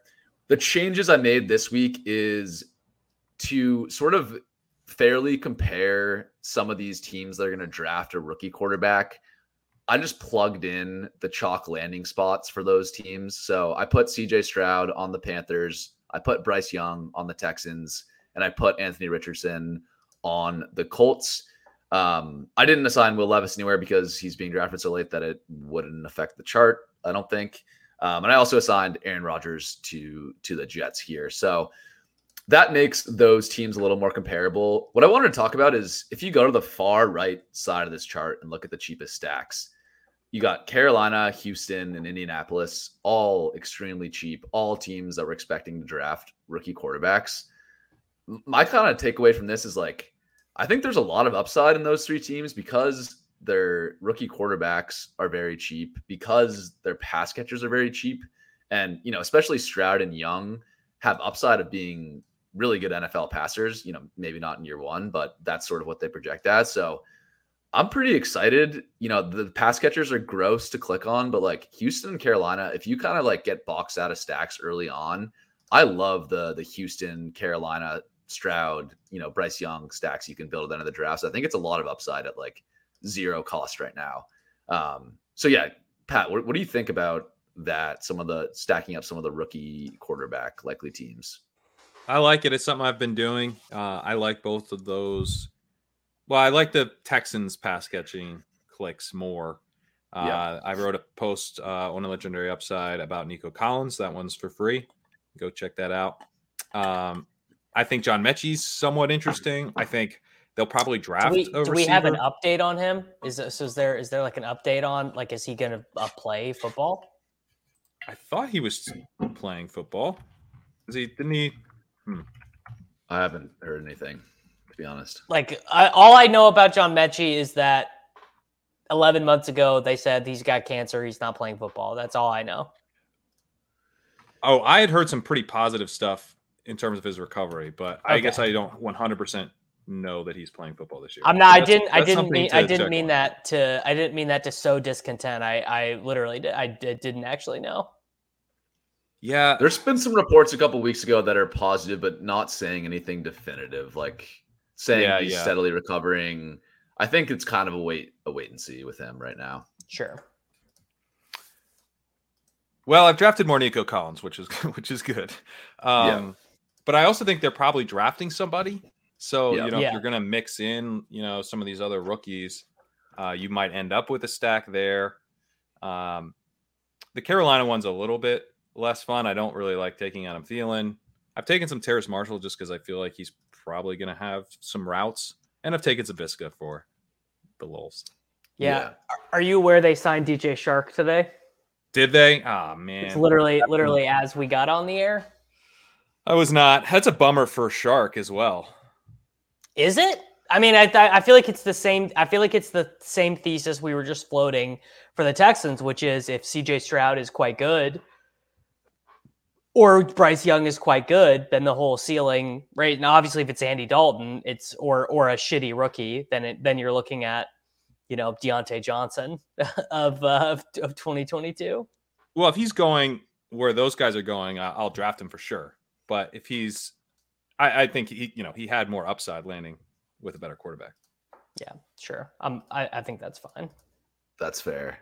Yeah, I guess I don't like it from like his closing line value, but I do like it from like, I don't think the market's gonna shoot up DJ Chark for signing in Carolina. They didn't really react a ton to Thielen signing like a little bit, but not crazily. I could even see him falling, right? Because there could have been the assumption that Chark went to one of these good teams. Yeah, like the Stroud, Chark, Hayden Hurst stack that you can get at picks like 13th round, 16th round, 15th round, whatever it might be. Like, I kind of like that upside in one of the playoff weeks in best ball. If you just like need a cheap stack to go off when, your Ravens stack has a down week and you need them to advance or something like that. I think it's pretty interesting cost adjusted, even though it's not the most interesting players. Well, okay. Let me just share this because I was looking up the John Mechie stuff. This is from Nick Casario in January. I'd say there's a chance that he'll be ready for the start of the offseason program. I think there are still some things that he has to complete or go through. Quite frankly, it's amazing what he's done to this point. He actually looks better now than he did when we drafted him in the spring. He's improved his strength. He's improved his lower body strength. His attitude has been great, even though he's been dealing with a lot of things medically. So that sounds like he's going to play. Sounds like he's going to play. Yeah. Okay, that's good. The other thing I wanted... Oh, go ahead, Pat. Well, so this Chark stuff. So are you out on Marshall? Because now there's like, what is it? Thielen? Yeah, because I'm out on Marshall because he stinks, and DJ Chark's probably way better than him. Well, him stinking is a problem. I'll grant you that. What is the sample of Terrace Marshall's career where he was good? It was like 1 year when he was playing him. Last year he was like on DraftKings, and what wasn't it just all volume based though? I guess maybe you could argue that even getting the volume was something. So I'm shooting from the hip a little bit with these numbers, but I think like his yards per round last year was 1.3 ish, and DJ Moore's was like 1.5. His was 1.5, and DJ Moore's was not that much higher than that. So like if you're gonna paint the absolute bull case, it's like he was somewhat comparable to DJ Moore last year from an efficiency standpoint. Like I wouldn't go there. I think that's a little bit of a stretch, but you could squint and see that picture, I think. Well, I think his path to playing time goes through Adam Thielen, who had 1.08 yards per out run playing with Kirk Cousins when you're living on you're living on Fantasy Island. If you think that is Adam Thielen the biggest marquee free agent to sign with the Carolina Panthers, like can you marquee? He's done. People know Adam Thielen's name. Adam Thielen is a well-known NFL name. Yeah, but he's 35, dude. They gave 39-year-old Adam Thielen like $25 million. Like probably the Chiefs and the Bills. 37 years old. 43-year-old Adam Thielen. Other teams were probably like, we'll give you the veteran minimum for 1 year. And the Panthers were like, we cannot send our rookie quarterback to war with Shi Smith and Laviska Shenault. You could name your price, dude. Name your price to come here and we will pay it. In reality, he's turning 33 in August, which is still very old. I was hoping we could avoid actually saying his real age. I thought it was just part of the add 2 years bid. I didn't even. No, he legit is 33 this year. He is actually old as hell. $14 million guaranteed for Adam Thielen. Like that's the worst contract of the offseason, right? I don't think you can be drafting Adam Thielen with Chark signing there. Like the thesis that you had for Thielen now just goes to Chark. Like he's the guy that will, have a chance to emerge as like a true alpha there, I think. Yeah. And I think Terrace, I'm less interested. Like 20th round, Terrace Marshall, sure, but like his path now to being on the field in 2 wide receiver sets isn't that clear. And also like his talent is not that clear. So that just seems like, what are we doing? I guess I like Chark. And I think Hayden Hurst is like pretty locked in for a good tight end role there. And it's gross. Like he's not that good, but it's a gross position. He's going to be running routes. He's going to be out there. I'd be careful with Hayden Hurst. Remember with the Colts, these guys rotated their tight ends nonstop. So, and Hurst is not good. Okay. Yeah, that's true. They could draft but if they don't draft one of these top guys, I don't know who else is there. Ian Thomas, like. I guess my point is like as of right now, it looks good, but you're right. They could easily add someone in the draft. Yeah, I mean, but they were playing like Jack Doyle and who's the Kylan Granson. Like, oh God. They were just like they'll find guys to rotate. I'm very. We don't feel great about the quarterback play.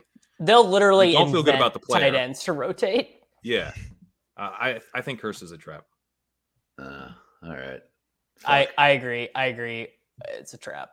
Counterpoint, 13 million guaranteed at signing for Hayden Hurst. That's my only counterpoint, but I don't want to. Yeah, but again, I mean, Kerrane is the king of making this point. Tight ends can get paid for a lot of reasons. Tight end, like it's a hard position to play. It does not always translate into what we want for fantasy. Yeah. I mean, again, like I agree with the rotation point. The Bengals kind of like had a rotation at tight end for a lot of years, and then Hurst plays there last year, and he's the guy. I think some NFL teams view him as like the tight end you can give 80% snap rate to. We'll see if it works out in Carolina. Uzomah played a lot of snaps for them. He just wasn't good. Yeah, like they had a role that he stepped into. He was just better. Is Ian Thomas still on the team? I don't know. He might not be because. I think last year was his 4th year. I mean, that's definitely. Oh no, I think he's a little older, so he re-signed it. Yeah, he's locked in. Actually, he's not locked in. They could cut him, but he's Tommy Tremble, and Ian Thomas here to shit all over Sam's Hayden. Oh, Tommy Tremble is exactly the type of guy they will rotate in. You might as well call him Kylan Woods. He's literally Jelani Granson. Like that dude. He's there to play. Jelani Granson. That's so good. He's there to play 27% of the snaps, run just enough routes that you have to like think about him for minimum salary every week in DFS, and he gets 6 catches all year. Yeah. The Colts stuff was so triggering last year on stat chasing where we were tracking the tight end snaps and routes, and it was like, oh wow, like Mo Alley Cox had a huge role this week. Like maybe you should consider adding him next week. Like he plays. It'd be completely 10% because it's completely random. Yeah, they do a lot of bullshit. So. But that's like pretty consistent. It's obviously, if they had like Gronk, they'd stop doing that. But like coaches have kind of systems that way. And I would just my assumption would be that they will continue doing that stuff. And Hayden Hurst is not like the level of talent where they would change. Yeah, like Phil Jackson signed the shittiest, dumbest point guards he could for like 30 years because he just was trying to replicate having Michael Jordan. Like that, yeah. And it's the same vibe. Fair enough. I mean, Hayden Hurst is Derek Fisher. He's at pick 200 right now. He's at pick 200 right now. So, like, if you're finding tight ends in that range that are guaranteed for huge roles, let me know. I haven't found anyone past there that really projects for that. Contingent value if Tommy Tremble gets injured, though. I mean, Chris Manhertz is gone, right? Chris Manhertz signed somewhere else.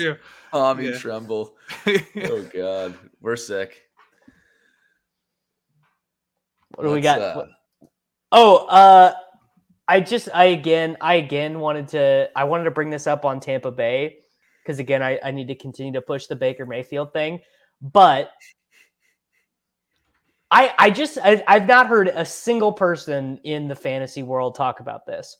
What happens to Buccaneers pass catchers if one of Godwin or Evans gets traded? I had that thought in a draft, and it led me to select Mike Evans because I was like, he gets traded or Godwin gets traded. And like Baker, maybe he just dials into Mike Evans and runs around and chucks it deep. Like I could see it. Yeah. Yeah. I mean, Baker, Evans is probably the better fit for Baker because he's like, he's right. Not like a technician type. Like you got to hit him over the middle. Like that was the deal when Odell's dad made the video. Was like Odell still running all these good routes and Baker just not throwing to him. Right. Yeah. That's why I like Evans more because if he's with Baker, he can probably survive it. Where Godwin, I'm like terrified of a Baker offense and Godwin. And then obviously if either guy gets traded, you're pretty excited. So I don't necessarily know. It would depend on landing spot, obviously, at that point. So I don't know that like Evans or Godwin has like a better chance of getting traded. Or would you say maybe Evans contract wise probably has a slightly better chance? I was going to say, because Evans has just 1 year left on his contract, right? Whereas I think Godwin signed an extension. So it's easier for Evans to renegotiate. And clearly there's lots of thirst out there for 30-year-old wide receivers because we keep getting hit over the head with these DeAndre Hopkins trade request stories. So there's clearly a thirst out there. Would you trade for, like, I think I would rather trade for a year of Mike Evans because you're probably not even having to give up that much than Hopkins. No, because Hopkins is so good. Mike Evans is very good. He's never not had a 1,000-yard season. I'm a little worried that Evans has regressed in the skill department, whereas Hopkins didn't really show any skill regression last year. Although he did 2 years ago. He did 2 years ago. Yeah. Yeah. And I think Evans offers you some more downfield. Like Evans, what he offers you deep downfield is probably been covered up a little bit by Tom Brady. I mean, by Tom's arm.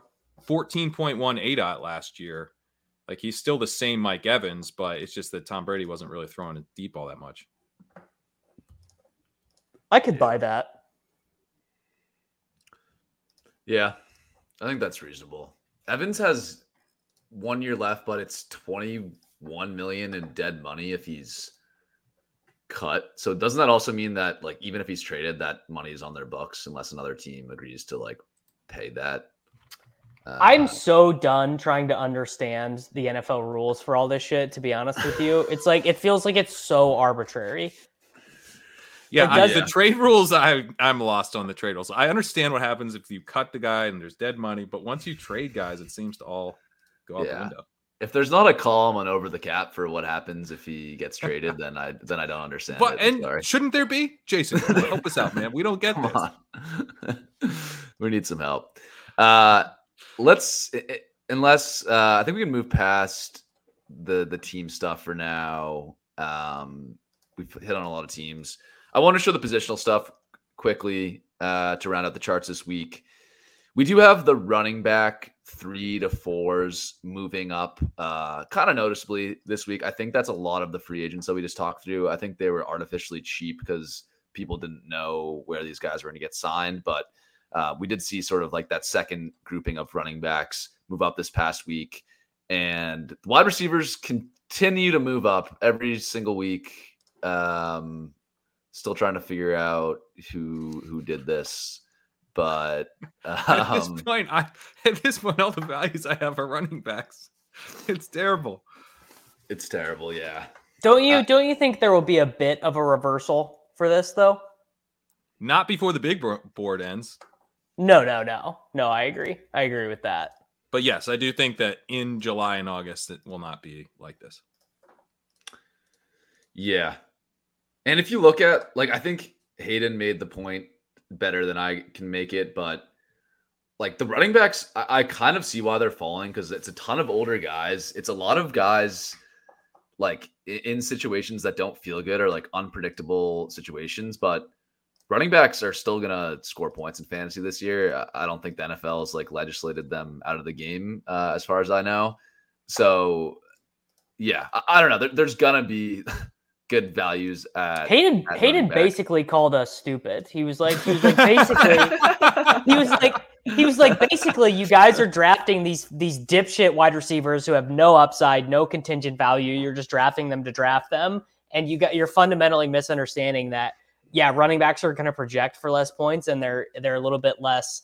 They're actually just as volatile because their projection changes so much with injury. You know, whoever the fifth running back on the Denver Broncos is could be who you need in the fantasy football playoffs if enough dudes just get leveled off by injuries. You know, yeah, which that guy's not going to be drafted in best ball, but. Well, okay. Michael Carter on the Jets. What's he right now? Like 200 ADP overall, something like that. No, yeah, even lower, 240 probably. I don't think. Yeah, like Michael Carter. I don't even have to squint that hard for like, oh, Brees hamstring right when he comes back, he's not ready. whoever they draft sucks or they sign Z. Like, I don't even have to work that hard to see Michael Carter as the guy you need in week 17.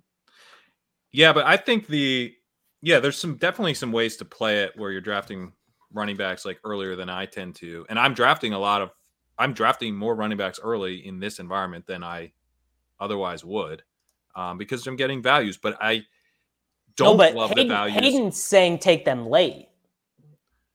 Oh, he's saying take them at the end of drafts. He was saying, remember what he was saying was like, the ship chasers do these 9 wide receiver builds, and then they never get a contributed point, and they leave all these contingent value running backs. How many leagues was Samaj P. Ryan taken in Best Ball Mania 3 last year? Like something like he was drafting like 25% or something. Like that. Right. That type of guy should be 100% drafted type guy. That's fair. I actually do think that this draft environment makes your running back like harder to pull off, because you're passing on like some awesome running back values, I think, in like round 2 and 3, that are guys who are typically, especially round 3. I think round 3 is loaded with guys who I'm used to having to take in the second round. That profile feels like a second round running back profile by the market that I'm getting in round 3. And so I'm having trouble passing on those guys. And then like to Hayden's idea is like, maybe you only grab 1 guy or you grab 0 guys, and then you stop taking wide receiver, after like 6 or 7, instead of going to like 8 or 9. Liam Murphy's also talked about this idea, which I think is interesting, but I'm actually more going like, 2 running backs in the first 6 rounds, because I think it's like way more viable than it usually feels like it is. Yeah, I think those are both viable, but I do think like the wide receiver volatility thing is something that a couple years ago was like a little overplayed. And I think in half PPR, it's actually not true that wide receivers are the more volatile position than running back. I think that was the idea. You need a bunch of wide receivers. They're going to ping pong weeks. You need a bunch of them. I think PPR, definitely true.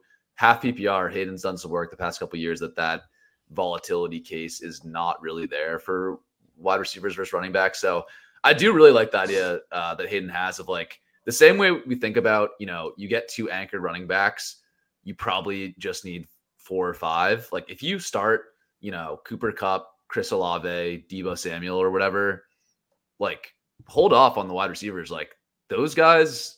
Well, I wouldn't hold off at that point. I would take, 3 more, and then maybe you're done. Sure, that's what I mean. Like hold off on the total quantity. Like I've seen a lot of people, they start like super wide receiver heavy and they still have like 9 wide receivers. Like I would not 100%. It's diminishing returns, right? Yeah, that's what it is. Yeah, and I think one way to think about this. He also made another good point about the scoring. Like 36. Like Justin Jefferson's 11 points in a bad week are still probably making your lineup because of the way the scoring works. There more wide receiver points are required. Whereas like if you have 3 high scoring running backs, like maybe the 9 points that Zeke gets isn't making it in. So you're actually gaining points by losing the roster spot. If that I don't think I explained it the way Hayden did. I see what you're saying. He's much smarter than me, but like the added value of higher running back points is more because of the way the roster spots shake out, I think is the way Hayden explained it. I don't know. Maybe I'm a dumbass and I misunderstood him. Yeah. Well, now I'm confused. Well, so I think what the argument is, and maybe we just have Hayden back on the show to explain this to us, but we need Jason Fitzgerald and Hayden on the show. Tell us how this works. Essentially, you're going to start 3 wide receivers, probably more in the flex. So that means the replacement level wide receiver is anything from the wide receiver 36 to the wide receiver 48. So that's a lot of wide receivers. Yes. Right. This is the point. Justin Jefferson's 8 or 9 point. I think Hayden's threshold for the replacement level wide receiver is only like 8 points, because that's just a shit ton of wide receivers. So you may be like, oh, Justin Jefferson's 9 points. Like I wish I had someone else. Like that's not going to matter for me. That actually like counts in your lineup. Every he needs to do less to slot into your lineup. Yes, and that actually makes them less volatile. But it makes that elite receiver even more valuable, because he's hitting your lineup even in his bad weeks, and then he's crushing it for you in his great weeks. And then you need to find less points at the running back position because you only have 2 spots to fill. Yeah. And you should check out Hayden's article. I don't think he touched on this in the show last week, but he also showed that like he counted the number of points above replacement. Like how many times does say the wide receiver replacement level is 8 points per week. How many times did a wide receiver last year get 20 points above that replacement level? And he actually showed that relative to running backs, wide receivers are actually providing like less spikes above that replacement level than running backs are. I think that was just a 1-year thing, and like certainly worth. I think it'd be super interesting research to like go back 10 years of data and see how this works. But we actually have Hayden in the chat now. All right. So yeah, hopefully we didn't completely butcher your point. But I think we got there. Article. I think we got there, but we just I just like 80 IQ'd my way there, and then Sam saved me. So tune into ADP chasing. We'll be just really brutally butchering Hayden Works analysis. We'll just be recapping his free underdog articles for an hour and a half. Yeah. Well, if there's any other research based articles you'd like us to butcher and then finally figure out 10 minutes later. Yeah, please let us know. Yeah. All right. This feels like a good time to land the plane here. Let's talk our favorite values. Pat, you want to start us off? You got a favorite value? And we're also, before Pat goes, we're going to put a little bit of stakes on this. I think we agreed via Discord. We're going to be splitting a higher stakes underdog team at some point, like one of the Bulldogs or whatever. They'll do like a $500 one or whatever. Yeah. And we're going to track all these takes. And whoever does the best in terms of getting closing line value on these takes will be free rolled in that tournament. The other 2 of us will sort of split it. So you guys are already drawing dead though, because I got 2 of the best values in. Oh, dude, this is all based on closing line value, not what happens. Yes. Oh no. Yeah, we can't, buddy. We don't care. We can't control for the results once the pigskin starts flying around the yard. We can only predict what our fellow nerds are gonna do. Yeah, I recommend trying to control for the results. Well, by the way, I have Rashad Penny right now at a 100 pick increase, so I just want to say that. Oh God! All right. Pat, what do we got? Favorite value? Well, I picked one that's not going to have much closing line value, but I'm still going to do it. I'm still going to do it because you know what? Let me. We're also doing. We're doing percent increase of closing line value. So if you want to pick a guy higher up, you can still get upside there. Like if Pollard rises 5 spots, that could be equivalent to Penny rising 40 spots. You know what I mean? Davis, you got one? I can start. Yes. Yeah, I got one. I will go with Damian Harris at running back 42, pick 140 overall. He is going to be a top 100 pick by the time it's all over. I propose, by the way, if we get a Tim Patrick situation, that it's got to be thrown out, right? Someone tears their knee, injury. No. You get a pass for your guy getting injured. Oh, your guy gets injured? I don't know, man. This is football. We're trying to do a spreadsheet exercise here. Let's make I don't want to get into exceptions because then, like, what if I don't know, the starting running back on a team tears their ACL and then your guy launches 100 spots because of that? Sure. Okay. Fair enough. Fair enough. Let the random.org. The chips fall where they may. Yeah. That's how I feel. I like the Harris one though. I would co-sign that, but I can't take it for this exercise. Pat, you got one? I'm just going to stick with my, you know what? Because I'm here to help the people. I'm not trying to like decide who has to pay for a big board draft. This isn't going to get you any closing line value most likely, but I just think it's a very good pick. Fits with the discussion we had about trying to get some late running back upside on your roster. It's Jaylen Warren. He is highly protected by Najee Harris's. It's a really good pick. That's a good pick.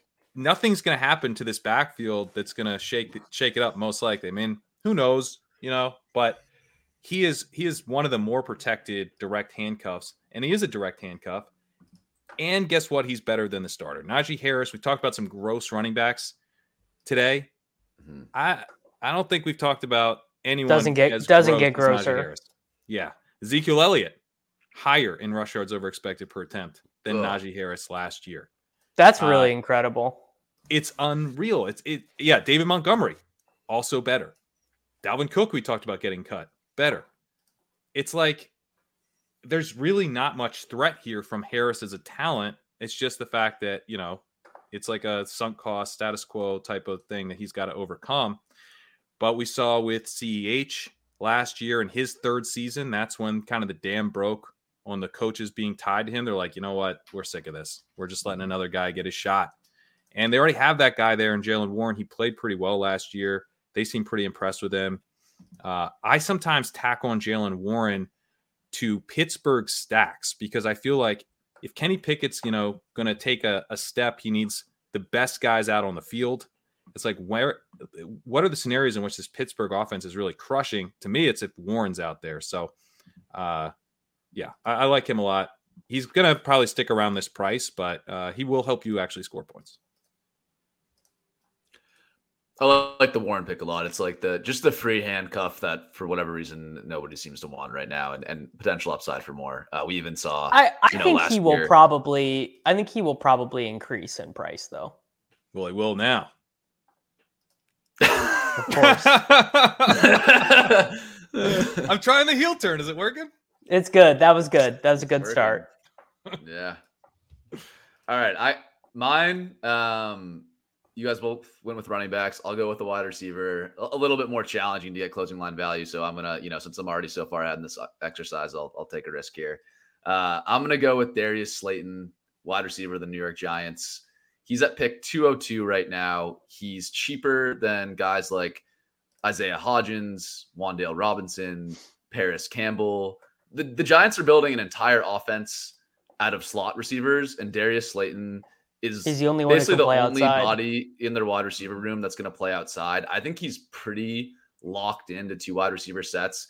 Whereas, good luck guessing Wan'Dale, Paris Campbell, Jamison Crowder, Sterling Shepard. Good luck guessing who's going to play in the slot amongst those guys. It's a disaster. Slayton's the guy you want. It's Wan'Dale till he breaks, right? It'll be Wan'Dale until he gets hurt in like week 4. Yeah, maybe. That's what I thought. But then, Crowder on top of everything else, Crowder. When's the last time Jamison Crowder played in an NFL game for real? Like years. Wasn't it 2 years ago? No, wasn't it 2 years ago? No, last year he played a little bit. First couple weeks he played. Did he? I barely even remember. Like he was on the Bills. Yeah, he played on the Bills. 4 games last year. Yeah. Anyways, it's a fucking mess of slot wide receivers. I guess if you want to compare Hodgins versus Slayton, maybe Hodgins looks a little bit better in some of the numbers last year, but they gave him a grand total of $0 million guaranteed. They gave Slayton $5 million. I'm worried Hodgins gets cut at a price of $150. I don't know why you take the risk with Hodgins. Slayton's going to be on the team, and he's a full 52 picks later. So I kind of like the Giants stack too. In terms of price, Daniel Jones, pick 100, tack on, Slayton, maybe guess at one of the slot guys at the end of your draft. And it's a pretty cheap stack that I think has some upside in the day ball offense. So Darius Slayton's my guy. I like it. Cool. Yeah, I like that one. Awesome. Well, that was another great show, guys. Pat, I know you got a lot of stuff going on for Legendary Upside. You got a new article out today on Bijan. Anything else you want to talk about there? I do, yeah. So on Bijan, the Bijan section is completely free. Go sign up. I also have sections on Jahmyr Gibbs and Zach Charbonnet behind the paywall. There's a 30-day trial, so you can check that out if you want. LegendaryUpside.com. Also, $30 off subscriptions right now via the early bird discount. Only $69 for the year. You can go that route if you prefer as well. Yeah, awesome stuff. And I'll just quickly give my perspective on Legendary Upside. I love the podcast form of your articles. I'm someone who I don't know if it's just my attention span's completely collapsed the last couple of years, but I really struggle to read things, even people that put out really good work, whose work I really want to read. So the podcast feed for me, just getting all of that info in audio form is super awesome and really digestible. So I put a strong stamp of approval on that stuff. It's awesome work. Thanks. Yeah, I am also broken. I can only absorb things through audio. So I was just hoping there was other people like me out there. You guys gotta train your brain, bro. If you're not reading, your brain is literally atrophying. It's like not working out in your 30s. You're literally ruining your brain. Yeah, but what if you're atrophied to the point where now you can't even do the thing? I have so much more of a broken brain than any of you guys, and I still read every single day. I don't think you are. You like read all these like amazing books, and you have the authors on and talk to them. I feel like you're way less broken brain. No, dude, trust me. It's not pretty up there. What I need another thing to say though.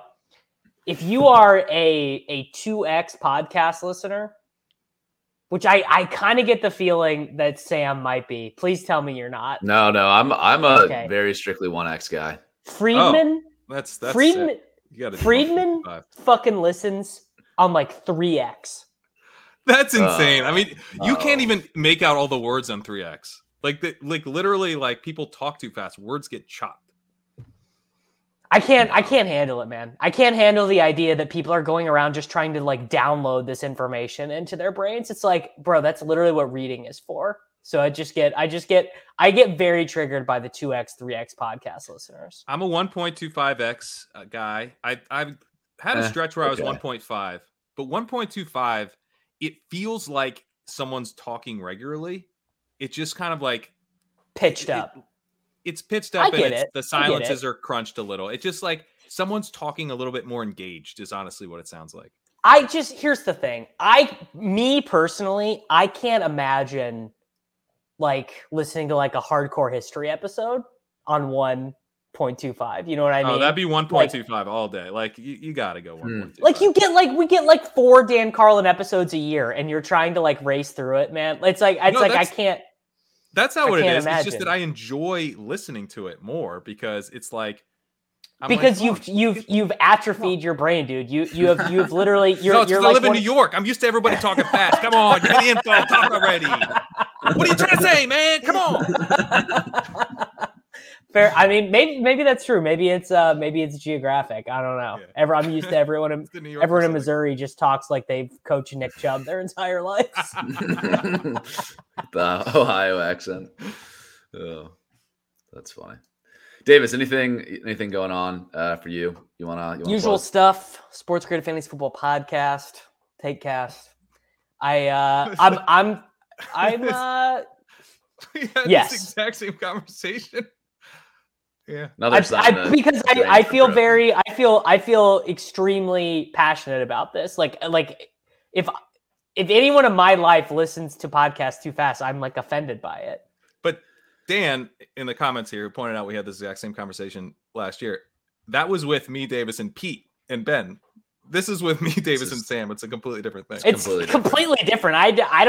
Sam and I are just we're feeling each other out. I got to know if he's a 2X podcast listener. I like that you thought I was a important. 2X podcast listener. I don't like that. I'm afraid that I'm giving. Well, you're pretty analytical. You're pretty database, and that's like Friedman's whole take is he's like, I'm not trying to be entertained. I'm trying to engage with it. I'm trying to get this information into my skull, you know? And I'm trying to do it in a way that makes it not entertaining anymore. Like that's literally what he's saying. He's like, I'm not trying to have fun.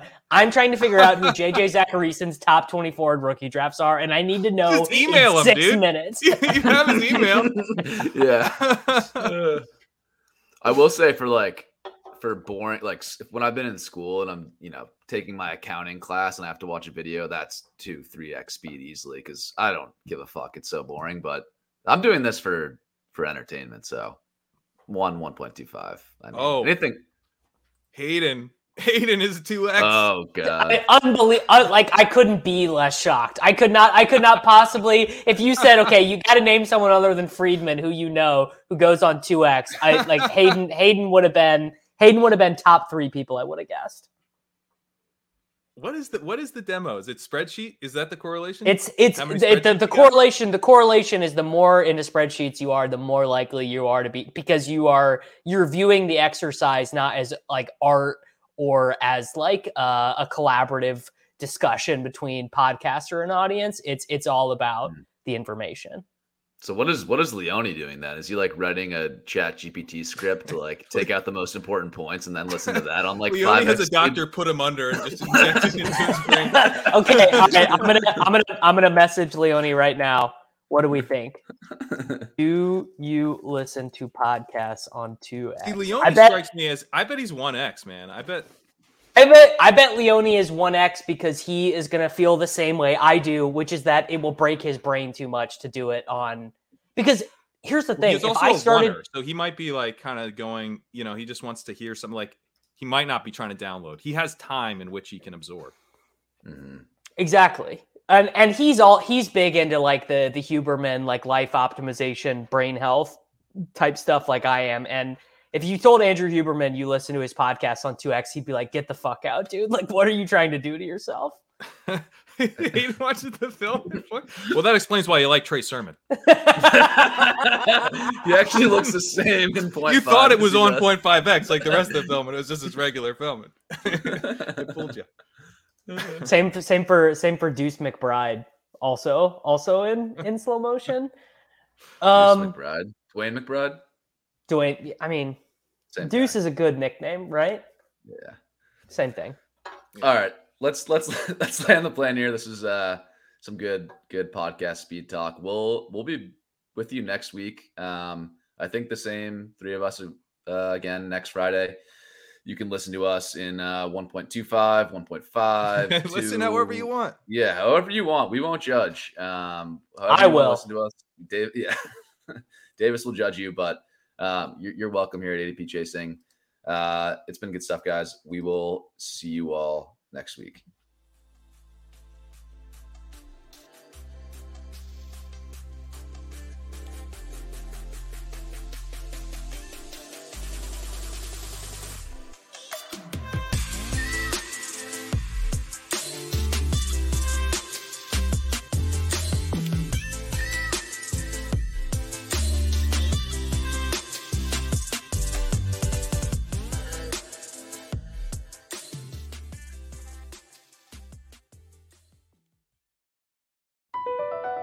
Across America, BP supports more than 275,000 jobs to keep energy flowing.